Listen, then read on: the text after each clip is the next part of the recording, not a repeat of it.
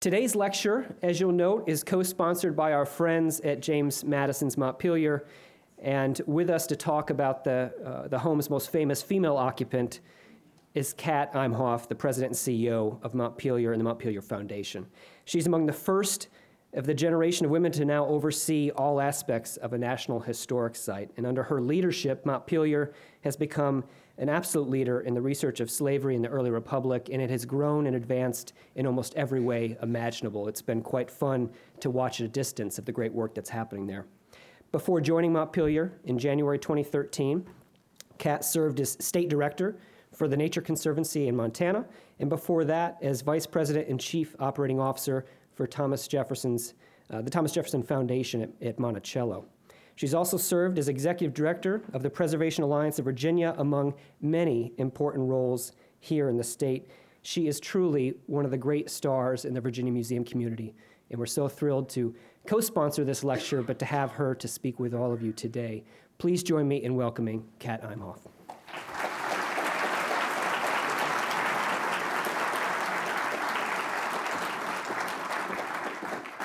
Well, I really am thrilled to be here, and I was joking that they obviously don't have a lot of Wahoo fans but any of you who, if the score gets really interesting, if you could signal, and we'll pause to hear what's going on, because it's starting here. I have to start this evening with a quote from Dolly Madison, of course. "I sometimes wish myself with you for a while, for I love Richmond, because there is so much soul, so much real kindness in its enlightened society." This is from 1812. So she did.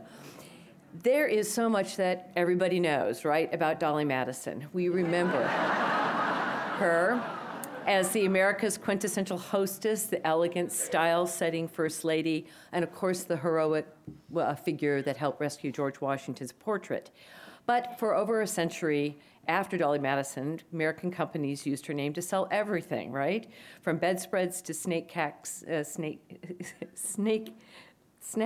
sorry, that's a spoonerism, ice cream, and they really crystallized sort of her image into this ideal woman, the epitome of gracious hospitality. But I hope to prove to you this afternoon that Dolly's legacy in life was so much more than that stereotype. In fact, Dolly shaped this nation by using hospitality to achieve political ends. She was always loyal and very devoted to her husband, and she was an invaluable support when he was a congressman, secretary of state, and of course advanced his life into the presidency. And I believe, she and James were the original power couple. She also played a really critical role in shaping the social protocol of that brand new capital, Washington, D.C., and thus how we governed ourselves in our early days. And she did it with a totally unique style. Bright, lively, charming, warm, a, quote, foe to dullness in every form, a good friend said of Dolly. And she was also very resourceful and shrewd. But as usual, I kind of get ahead of myself, so let's just take a step back and answer the question, who was Dolly before she helped define the role of the First Lady of the nation? What do we know about her? Well, she always considered herself a Virginian, although honestly, she was born in North Carolina. And in fact, this is her 250th birthday this year. Her parents, John and Mary Cole Payne, had moved from Virginia to a Quaker community in North Carolina where they lived for 3 years. And I love the adult Dolly. She always just talked about this as a brief visit to relatives. They did move back to Virginia when she was 1 year old, so I guess she gets that right. She had 7 siblings that survived to adulthood, though only 3 make it past their 20s. And in 1783, her father's Quaker conscience led him to a decision to free his slaves. Now, manumission had become legal in Virginia in 1782, and a majority of the Virginia Quakers freed their slaves, and by 1784, you had to free your slaves in order to remain a Quaker. So her father did, and looking for a way to support the family without having enslaved people, Dolly's father moved all of them to Philadelphia, which was the largest and most cosmopolitan city in America and the largest Quaker community. Now, Dolly makes an amazing impression at the very beginning. Here's a quote from Quaker Anthony Morris. And I don't know how you think about Quakers, but I always think of them as pretty button-down, plain people, right? Here's the quote. "She came upon our comparatively cold hearts in Philadelphia, suddenly and unexpectedly, with all the delightful influences of a summer sun, and soon she raised the mercury in the thermometers of the heart to fever heat." That's Dolly. So now Dolly made quite a different impression on some of the stricter Quaker ladies. They found fault with her capes and her gowns, probably because they were a little too worldly and stylish. Dolly was never the most model of Quaker. As a child, for example, she had treasured gifts that had come from her grandmother's old-fashioned jewelry, and she kept them in a little bag around her neck, lest she offend anybody with the jewelry. And on a walk through the woods one day, the string broke, and she lost all of the jewelry. And she talks about this being like the first sort of heartbreak, in her young childhood. After moving to Philadelphia, Dolly's father started up a laundry starch making business. But he really wasn't very good at it, and he found himself bankrupt. And in addition to that, you could not be in bankruptcy and remain a Quaker either, and he was read out of the church he so loved.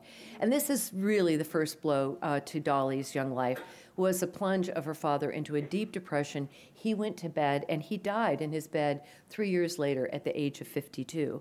And Dolly and her siblings and mother really felt the pinch of hard times. Her mother, being maybe having a better head for business, took the house and made it into a boarding house for congressmen.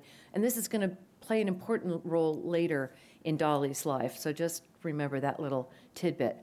Ever the dutiful daughter, or maybe not so dutiful, but on her father's deathbed, he really asked her to marry a young Quaker lawyer named John Todd, which she did. And the couple had 2 children together. And, her life looked pretty bright. Young, up-and-coming lawyer.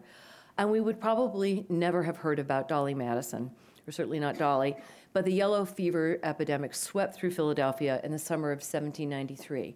It killed first her in-laws, and then it killed her husband and infant son on the same day. She was actually sick, but obviously recovered. So by the time Dolly meets Congressman James Madison, she's already had a lot of grief in her life. As this young widow with a toddler son, Dolly started to attract a fair share of interest in Philadelphia. An acquaintance later wrote about her. Her smile, her conversation, her manners are so engaging that it is no wonder that such a young widow with her fine blue eyes and large share of animation should be indeed a queen of hearts. So I've got some props next. Let's see if I can do this. She is a 26-year-old widow. He is a 43-year-old bachelor. I know. I couldn't help myself. She is voluptuous at 5'8". He is a slender, depending if you liked him, if you liked him, you said he was 5'6", and if you didn't like him, you said he was 5'2". On the surface, they really did not have much in common, but in the years ahead, their marriage is going to be both a loving reunion and a political partnership that we've never seen the likes of. In fact, Madison saw Dolly on the streets of Philadelphia when he was walking with his buddy Aaron Burr. They were colleagues from Princeton, right? And he asked Aaron Burr to introduce him, and that started it all. Dolly sends a note to her dear friend Eliza Collins Lee. "Thou must come to me. Aaron Burr says that the great little Madison has asked him to bring him to see me this morning." So that's how that all started. And as the courtship progressed, another friend and relation, Catherine Coles, passed on this message to Dolly from James Madison. Now this is what, by the way, just a heads up, we are not in the repressed Victorian period. "Now for Mr. Madison, he told me I might say what I pleased to you about him. To begin with, he thinks so much of you in the day that he has lost his tongue. At night he dreams of you and starts in his sleep a calling on you to relieve his flame, for he burns to such an excess that he will shortly be consumed, and he hopes your heart will be callous to every other swain but himself. He has consented to everything I have wrote about him with sparkling eyes." How could you refuse that, right? So by the late summer, Dolly accepts James' proposal, and the wedding is set for September 15th, 1794. And for the next 2 years, Dolly is a congressman's wife. However, with the inauguration of John Adams as president in 1797, James Madison and Dolley retired to Montpelier, were there for a couple years, only to come back in 1801, and Madison's going to be Thomas Jefferson's Secretary of State, and of course, finally, he becomes president. With her husband's return to politics, Dolley is returned to Washington, D.C., the city she is going to ultimately conquer. Now, Dolley's role as a political wife revolved around being a hostess, but it went so much further than just planning menus or guest lists. She used, I would say, even maybe weaponized traditional female skills like emotional intelligence and empathy to bring political adversaries together in social settings and consequently to further her husband's career.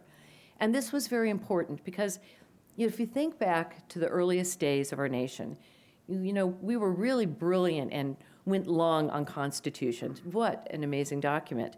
But on the more practical side of life, City of Washington was in its infancy, and it was literally a muddy, rural, swampy ramshackle of a place. And in the absence of many bureaucratic or administrative channels to get things done, social gatherings were where you could get the work and get people together to make things happen. And lest we forget, politics was fraught with conflict in this period. So much was at stake in charting this new course of this nation, so much so that there were actually fisticuffs on the floor of Congress, and people would go out to Rappahannock County and fight duels. So it's a little bit better today. And with the French Revolution, with its very radical democratic ideals, had very deeply polarized the Federalists and the Republicans. There was not much of meeting of minds. So when Dolley starts holding gatherings, they are foremost these welcoming, neutral spaces where political differences can kind of be addressed and passions and beliefs can be sort of expressed without any loss of dignity. They're a safe zone. And also, let's face it, there wasn't really much else to do in Washington, D.C.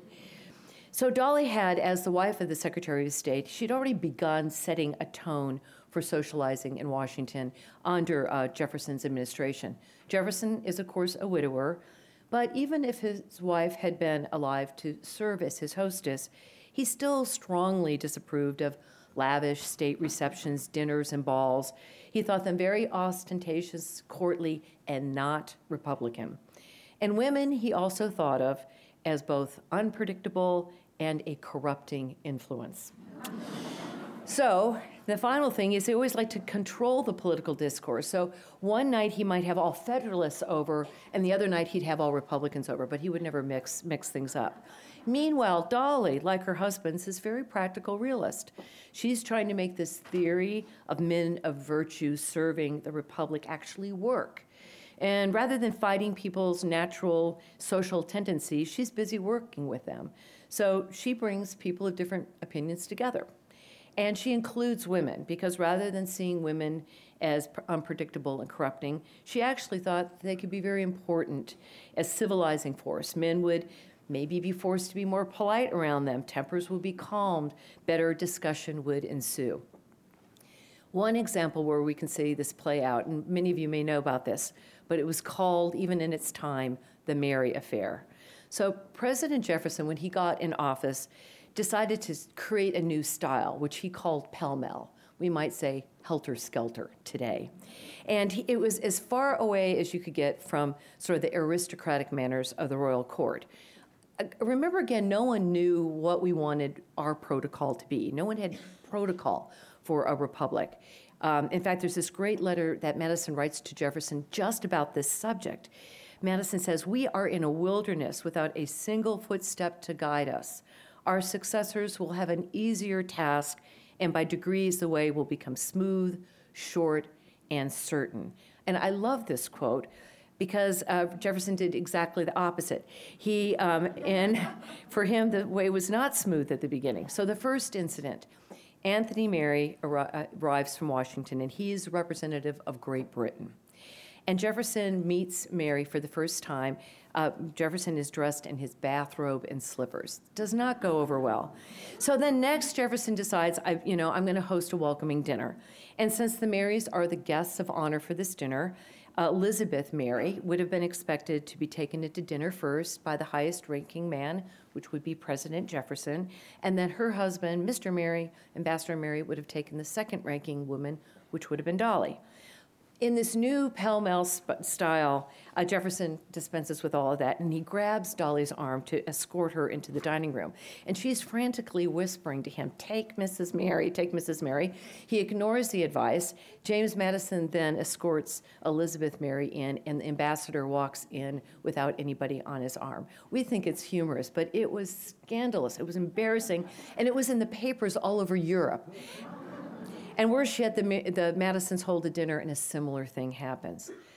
So as a result of all these incidents, which he considered tremendous snubs, Ambassador Mary began only going to a few gatherings, and he didn't take his wife, and he encouraged all the other foreign ministers to follow his example, meaning that there was going to be very few opportunities for diplomacy to go forward and for American politicians to get to know one another. It was not a good situation. So Dolly took it upon herself, really mended fences with Mrs. Mary, became her best friend, even though I don't know that she particularly liked her. And Dolly may have also felt that things had gotten really out of hand because Jefferson's opponents took him to task not only for his role in what was called the Mary Affair, but they also started fabricating stories that Jefferson had had an affair with Dolly or was pimping Dolly out to the diplomatic corps. Seriously. So Dolly's understanding of diplomacy went much, much deeper than just mending fences, although her sense of appropriate feminine behavior made her claim to be less interested in politics than she actually was. When she was in Philadelphia for medical treatment for her knee, which was a very rare time she was separated from James, they were almost always in each other's back pockets. So she wrote him a letter inquiring, quote, "some information respecting the war with Spain in disagreement with England, as it is so generally expected here that I am at a loss what to surmise. But I'm extremely anxious to hear on the subject. I believe you would not desire your wife to be the active partisan, but ... So James recognized that Dolly's diffidence was he recognized it for what it was, which was a bit of a pretense. He replies in this very thoughtful analysis of the potential for war that respected Dolly's intelligence, and then he closed with a statement of the party line that Dolly could safely repeat, and this is from James. "The power, however, of deciding questions of war lies with Congress, and that is always our answer to newsmongers." So as befitted Republican wives and mothers, women from every social sphere stayed very well informed and engaged in political matters during that time period. And many ladies of Washington, including Mrs. Madison, went to the galleries of Congress and went and listened in on the Supreme Court.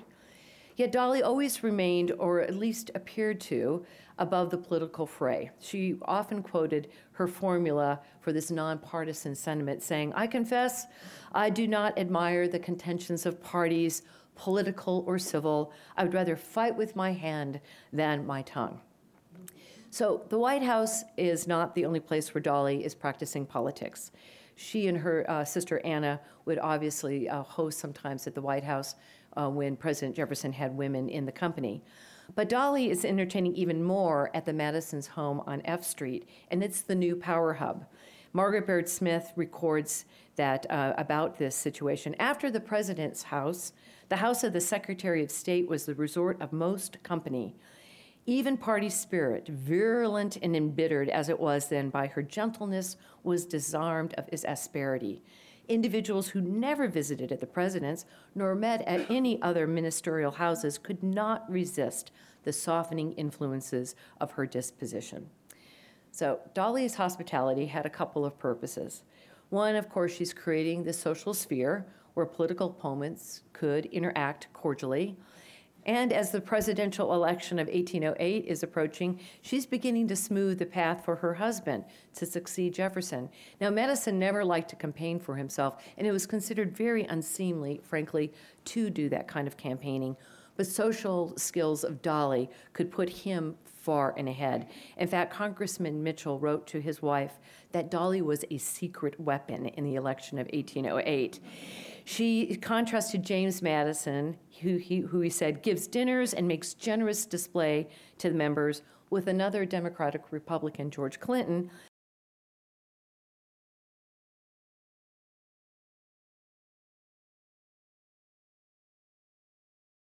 snug in his lodgings and keeps aloof from such captivating exhibitions. The Secretary of State has a wife to aid his pretensions, and Clinton has nothing of female succor. And the other great quote of that race was when the Federalist candidate lost to James Madison, he said, "I was beaten by Mr. and Mrs. Madison. I might have a better chance had I faced Mr. Madison alone." So finally, in March of 1809, Dolly finds herself center stage as wife of the president. Of course, she had the experience hostessing on F Street in the White House. She knew how to put her skills of sociability to use in all these causes. And she also knew what it was like to face unwarranted criticism simply for being in the public eye. So now it's time for her to put all these lessons to good work. And she accomplished all that she did with this amazing, unique style. And style was very important to this young nation. You know, what we had done was unprecedented in the world. We'd set up this republic protecting the natural rights of its citizens. And we had this entirely new way of working together as a political body in a world where most power was still held by very, very few people. So how we did things was going to, in a way, define who we would become. And every government needs some kind of protocol to function. But the only model that we were really familiar with was the European courts. So we needed a new American way of how to be. And Dolly got that. First of all, she understood that personal attire is actually a political message. And if it's done right, it can be a very powerful one. After James was elected president, she knew she needed to wear clothes that had both grandeur but not too much, right? You got to hit that balance. It's still a republic, so you've got to be elegant, but you also have to acknowledge that we're a government that's based on merit and ability. And so she chose the Grecian lines of the empire style, stately, striking, but simple. And she also struck the right note with her husband's attire. He would modestly wear, and he did at the inauguration, American-raised merino lamb, right, wool. And she dressed with Republican simplicity rather than royal pretensions. And at the very first inaugural ball, which was James and Dolly Madison's, she even chose to wear American pearls over the more aristocratic diamonds that were not from America. So it was impossible to please everyone. And of course, Dolly had her fashion critics. One relative by marriage talked about the Madison family, saying, "The Madison kith and kin do not like Dolly. They heard too much of her low neckline and her short sleeves and her turban and her gay life in Washington society." And others mocked Dolly, calling her our queen, Dalla Lala. But the effects of her taste and judgment were usually very gratifying, and her attire was frequently described in fashion by the fashion mavens of the day and sought to be imitated by many. She was considered Americans' Republican queen, neither too regal nor too common.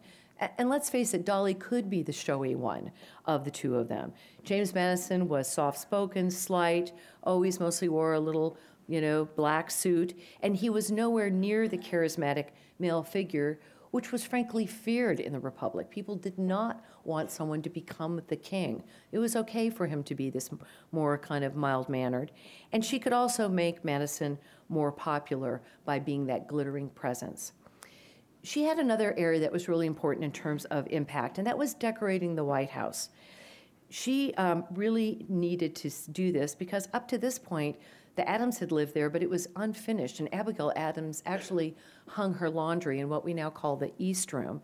And Thomas Jefferson had made architectural improvements to the mansion, but he'd furnished it with some belongings from Monticello, and he took those. So Congress did appropriate $20,000, and Madison selected Benjamin Henry Latrobe to supervise the work. Now, this is a time when mostly men choose household furnishings, and James makes this very unusual choice by that time period to delegate the project to Dolly. And she really understood that this is going to be a symbol of the presidency and also of the federal government.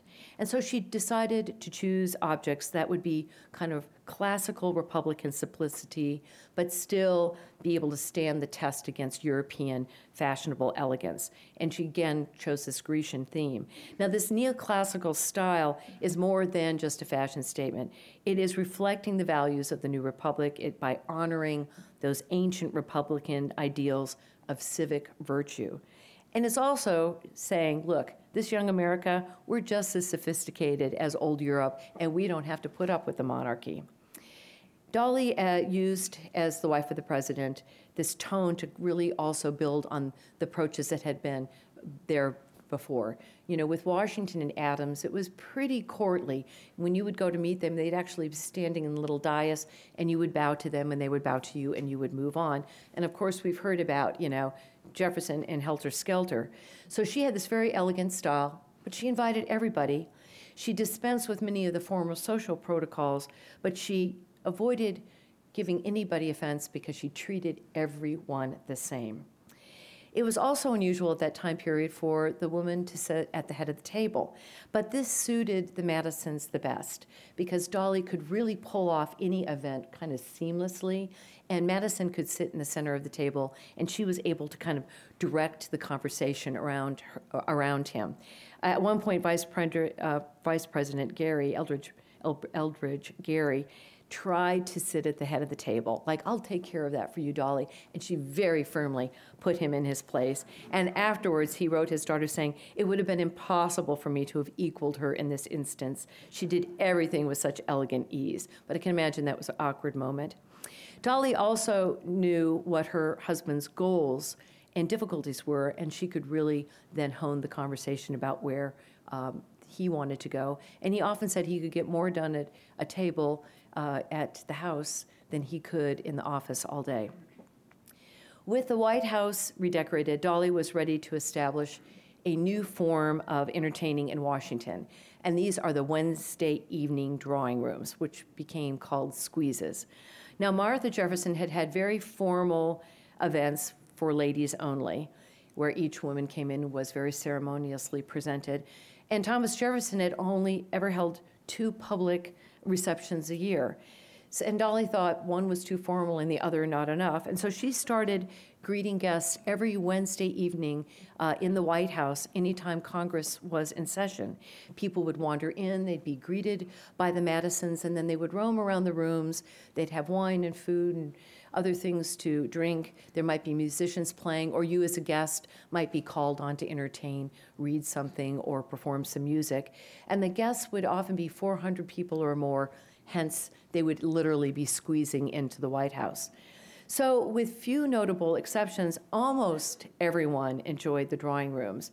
But the point was that absolutely everyone was welcome, whether they were members of Madison's Democratic Republican Party, or they were the opposing Federalist Party, whether you were a foreign dignitary or just a local citizen. And Dolly was in her element, really creating this social sphere where people could interact cordially, even when they were opponents, and very subtly, or not so subtly sometimes, building support for her husband's administration. Dolly created the impression that she was above the fray of politics. I've mentioned this a lot, and she writes about it a lot. But in reality, she understood exactly where everyone stood in relationship to her husband. In a letter she wrote to her sister Anna, which also she wrote on Please Burn This Letter, which thank goodness Anna didn't, she's noted that during the election of 1812, the Federalists had refused to come or dine. But then after they saw so many people flocking to the White House, there was such a rallying of our party, it has alarmed them into a return. I love that. And Dolly could also act as her husband's surrogate. So, for example, when the new young war hawk congressmen, like Henry Clay, were talking about the war and Madison still sitting on the fence, this is before the War of 1812, Dolly could find this apolitical way of getting to bond with Clay. And in this case, they both liked to dip snuff. It was said her snuff box had a magic influence.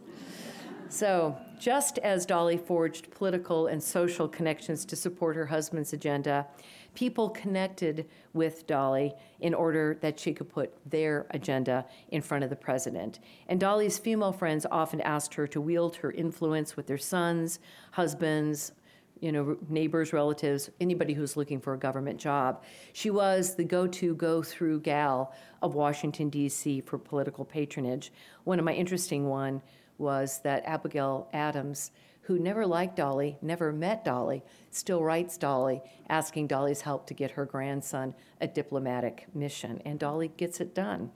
So that's pretty amazing.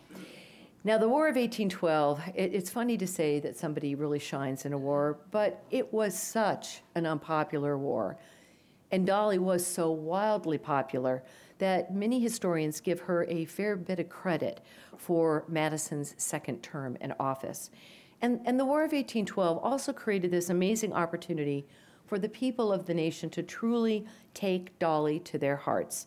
And it earned her a place in our American legend. She became, as I like to say, the brave face of the nation. In her social events and her behavior that she exhibits during the war years, she's the symbol of calm optimism and support. She's celebrating the victories. She's ceremonially receiving colors from captured ships and from battles won. And this whole time, she's telegraphing out to the public, hey, this is just what happened. This is what it means for us as a nation, in a way that really sustains support for the war effort. And her letters during this time period are just amazing. They're just filled with spirit. So writing one of her cousins as they're beginning to put up tents, erecting them on the lawn of the White House. Already looks well to my eyes, for I have always been an advocate for fighting when assailed, though a Quaker. I therefore keep an old Tunisian saber within my reach. And she literally slept with a sword under the bed. It's true. Then, referring to rumors that the arrogant British Admiral Cockburn had threatened to set fire to the president's house, she added, I do not tremble at this, but feel affronted that the admiral should send me notice that he would make his bow in my drawing room soon. Of course, we know what happens. The morning before the British invasion of Washington, Dolly reported that her husband had asked her whether I had the courage or firmness to remain in the president's house until his return, and on my assurance that I had no fear but for him and our country, he left me. So Dolly's drawing room evenings and her strategic approach to hostessing are probably her most significant contribution to the Madison era political scene. But her one moment in time in the White House eclipses all others for its symbolism. And you know what I'm talking about. And that is the rescue of George Washington's portrait during when the British were invading Washington in 1814. As Dolly told the story in a letter to her sister Lucy, she remained at the White House waiting for James to return from the Battle of Bladensburg, where, of course, the local militia are not successful of keeping the British out of D.C. And in the meantime, she's busy directing servants to fill up a wagon with valuables that belonged to the White House. A part of this that often gets overlooked, because we focus so much on the George Washington portrait, but they saved the cabinet papers and Madison's papers. And to me, that becomes almost in some ways something so important that we should not lose sight of. We know so much about the founding period because those papers were not burned in the White House. Dolly does order that General Washington's portrait be saved and not be left to be vandalized. And it has been actually nailed in a wooden frame to the wall. So they have to break the frame, pull out the nails, roll the portrait up, and then she puts it in good hands for safekeeping. Then and only then does she agree to evacuate.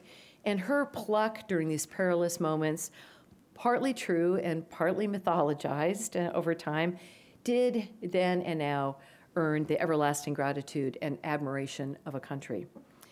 Now, in the months that followed the burning of the White House in D.C., Dolly shared her loss with someone who truly appreciated the beautifully appointed rooms that she'd helped to create, and that was her old friend and decorating partner, Mary Latrobe, wife to Benjamin Latrobe.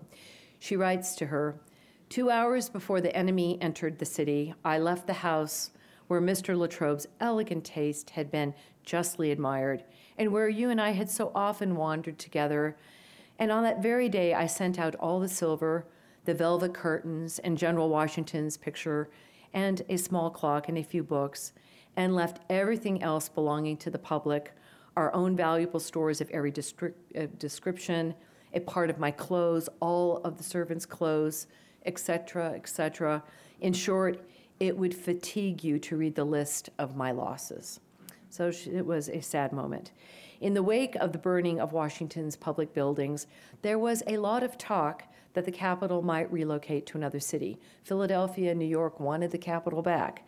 But the rebuilding began in part because Dolley really led the rallying cry for Washington, D.C., and she very quickly reestablished kind of this social convening. And by the fall of 1814, she's already in the drawing rooms now in the Octagon House, which is their temporary residence.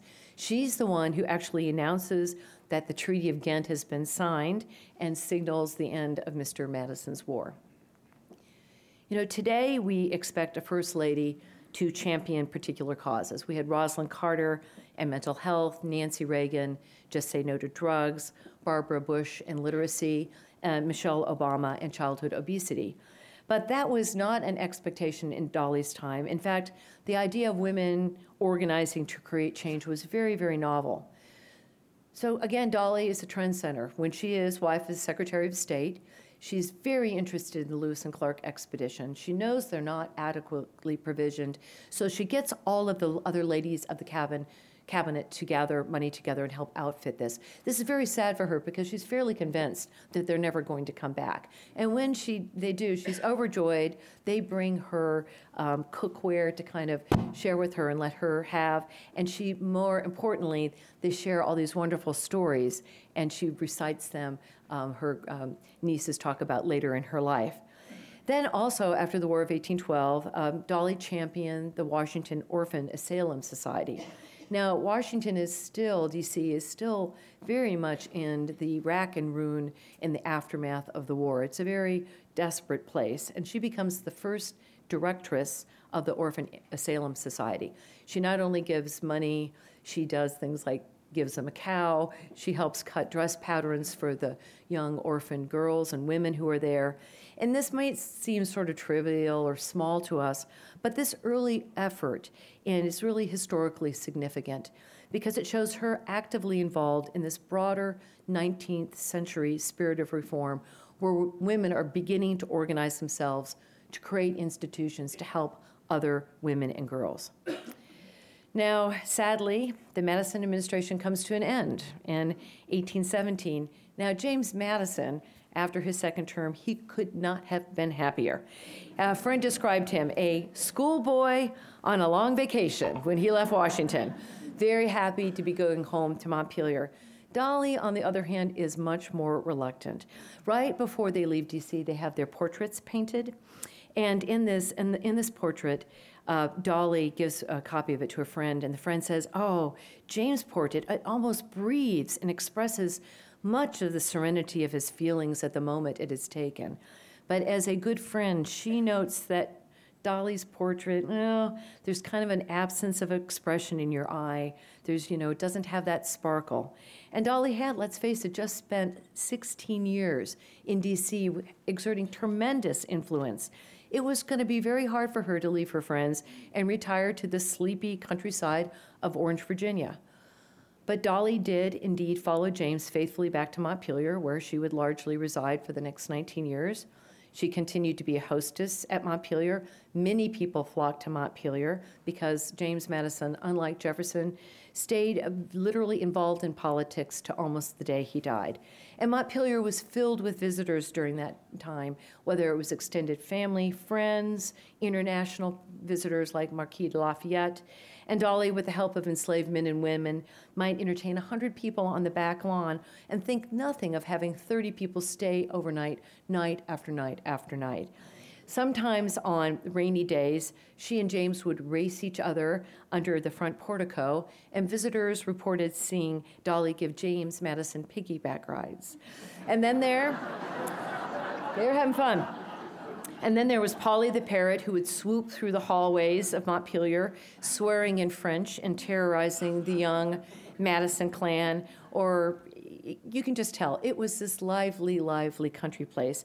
And while Dolly clearly missed DC, she had her hands full and took on decorating Montpelier as well. And they had some visits, for example, to the University of Virginia, where Madison was the second rector, or they might go to Monticello.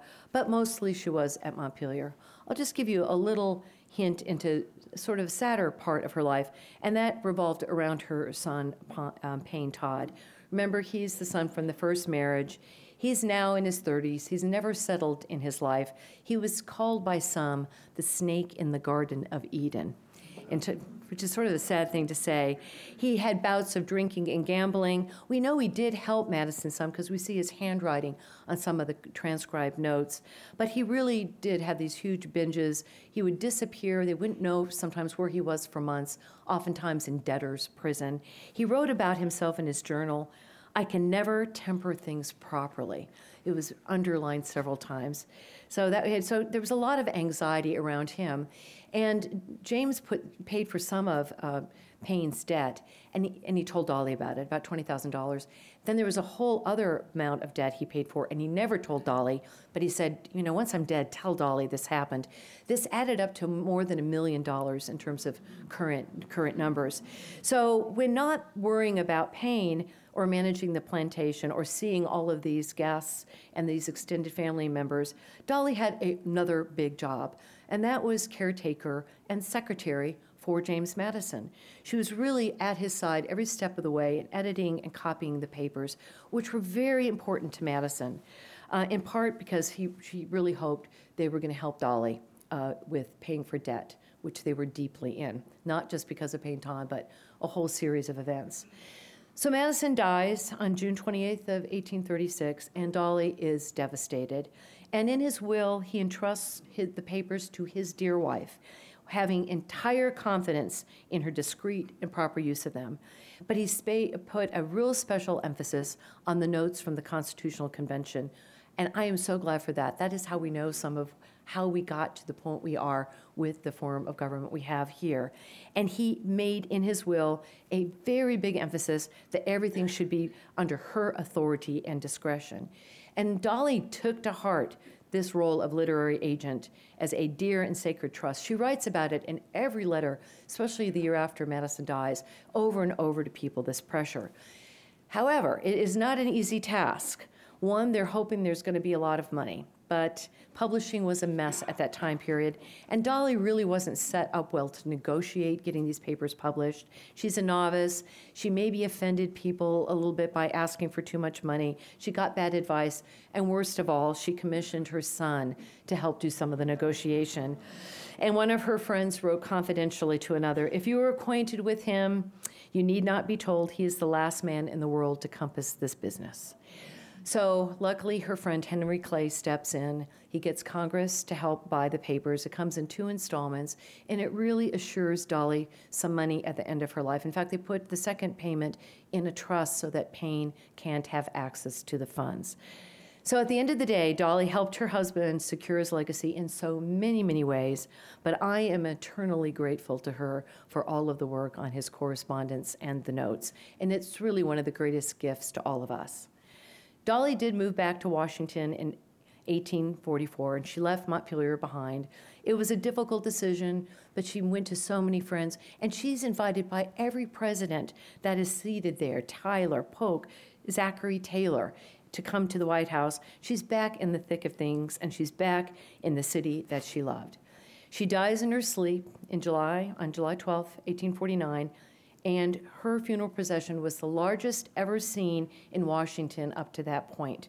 There were Marines carrying her casket. There were 48 horse-drawn carriages taking her to Congressional Cemetery, and thousands of people lined the streets and the bells, all told. So what is Dolly Madison's legacy? Well, she was her husband's archivist. She was this fierce protector of his legacy through his papers and also by the publication. I also think a big part of her legacy is her engagement in these political events, despite being in a time period when women really weren't expected to do anything outside the house. She spent her long marriage to Madison really engaged in deep political thinking and work. She also kind of brought all these political wives to the galleries of Congress and of the Supreme Court. And she was, even after Madison's death, acknowledged for her role and given an honorary seat in the House of Representatives. She was late one day, and she arrived at the House of Representatives, and she made them go back and read what she'd missed in the first part. Can you imagine that? Dolley was also given honors of the invitation to lay the first cornerstone of the Washington Monument.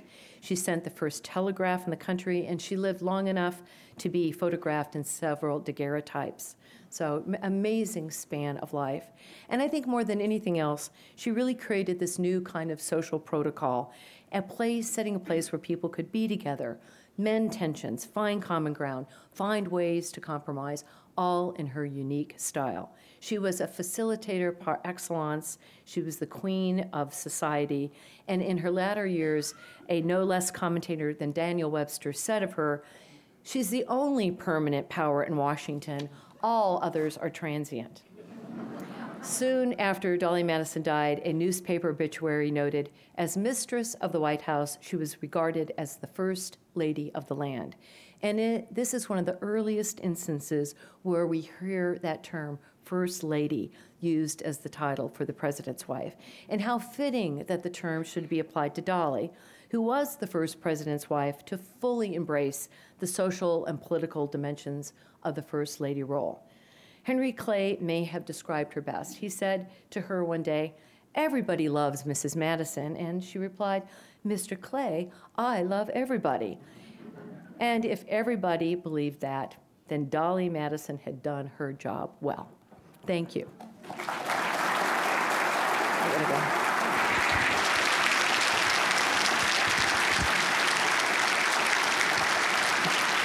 I have to take a little survey. I have a couple pictures of Montpelier. Who's been to Montpelier? And who's been to Montpelier in the last year? Oh, not bad, thank you.